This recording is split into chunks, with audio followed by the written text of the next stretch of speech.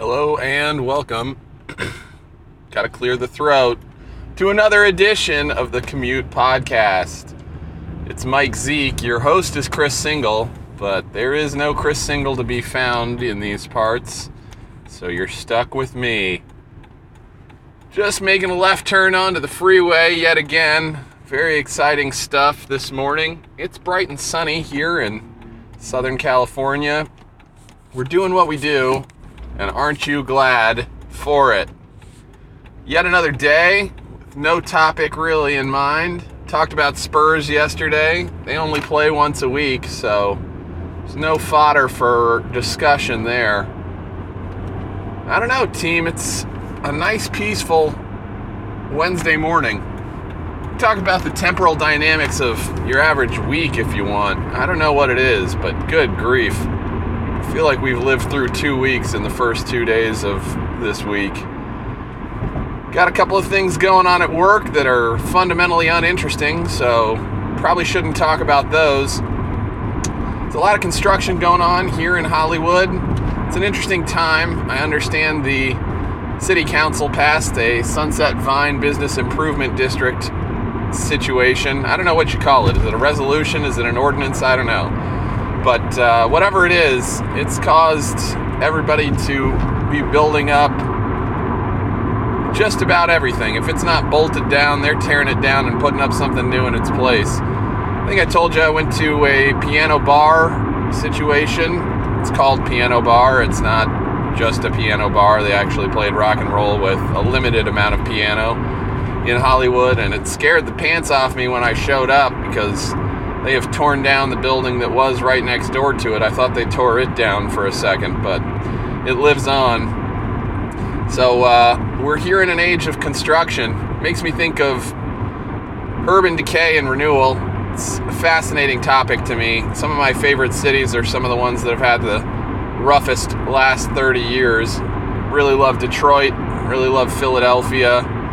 Heck, Hollywood wasn't that cool of a place to be in the 80s, from what I gather.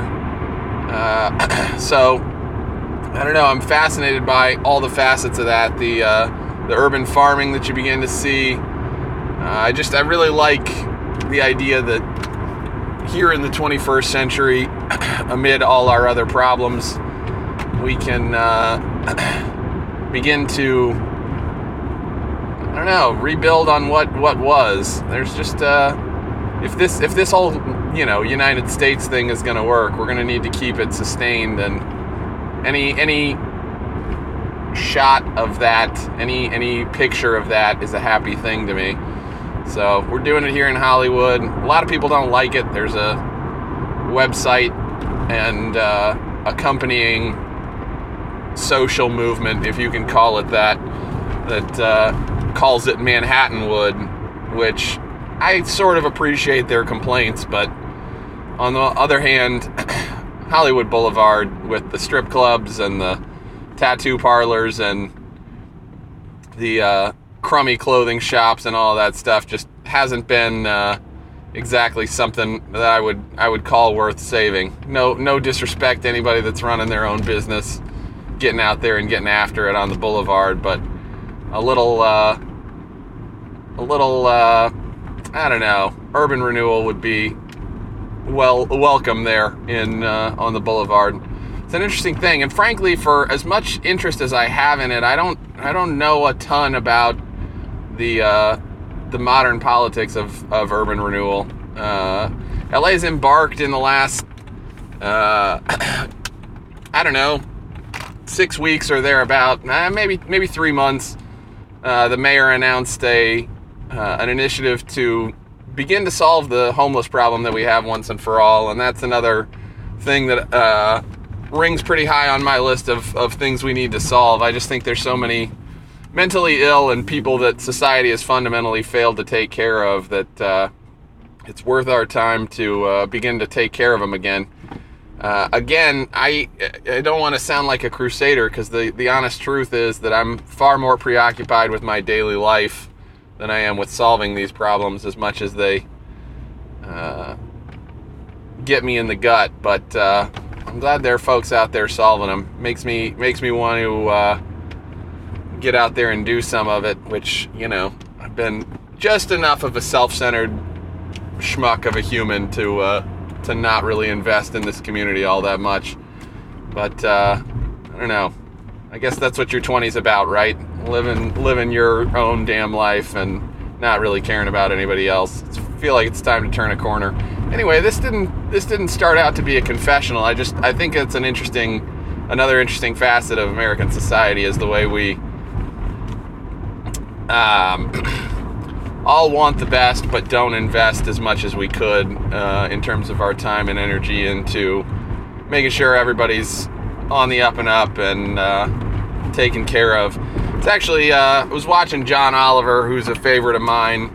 The guy just, this is my pet theory on John Oliver, is that Stewart in his heyday was probably better at keeping you informed day to day of what the back and forth of the shenanigans were, but the miracle of the Oliver Show, if you don't watch it, it's Last Week Tonight with John Oliver on HBO. Comes out once a week, half an hour on Sunday evenings. And the miracle of the Oliver Show is it's fun to watch, right? Because he's breaking down pretty complicated topics in about 15 or 18 minute segments for the majority of each episode. And that's great. I'm all for that. I'm all for the shareable 15-minute digest of what's going on a given problem. But one of the pleasures of watching that show as a regular viewer is, as opposed to the Stewart where you keep up on the day-to-day but may not have the best sense of the broader picture and how to solve it, if you watch Oliver on a weekly basis, that guy is darn near giving you a crash course in what it means to be a citizen in the modern era. And I think that's more important work than anybody's really given it credit for. He's doing a pretty powerful thing for regular viewers of that show, and I'm impressed with him for it. I bring it up in this case because the last episode, the one that came out just this past Sunday, we'll see if we can't link to a video in the description, but he closed the show with a visit to the one and only Sesame Street. And the subject of the song that he and the denizens of Sesame Street began to sing was just about, if we care, we can get it done. And it was particular to the subject of the week, which in this case was lead and its effects on specifically children, but all of us are endangered by this thing. But it's sort of a song about how to solve that problem, and the only real way we can solve it is by beginning to care and invest. And I don't know if there's a better call to action. I'm not sure I've seen it recently. It's a pretty powerful thing. I mean, trust Sesame Street, right, to bring the good word. But I don't know. I'm kind of pulling up to work. This was a faster one than I thought it would be. I figured the commute would be a little stacked up. We're here right at 9 o'clock, and usually this time of day things are a little more backed up. Speaking of backed up, we got somebody at the gate that's just ruining everything. But these are the trials and tribulations of a daily life on the Commute Podcast.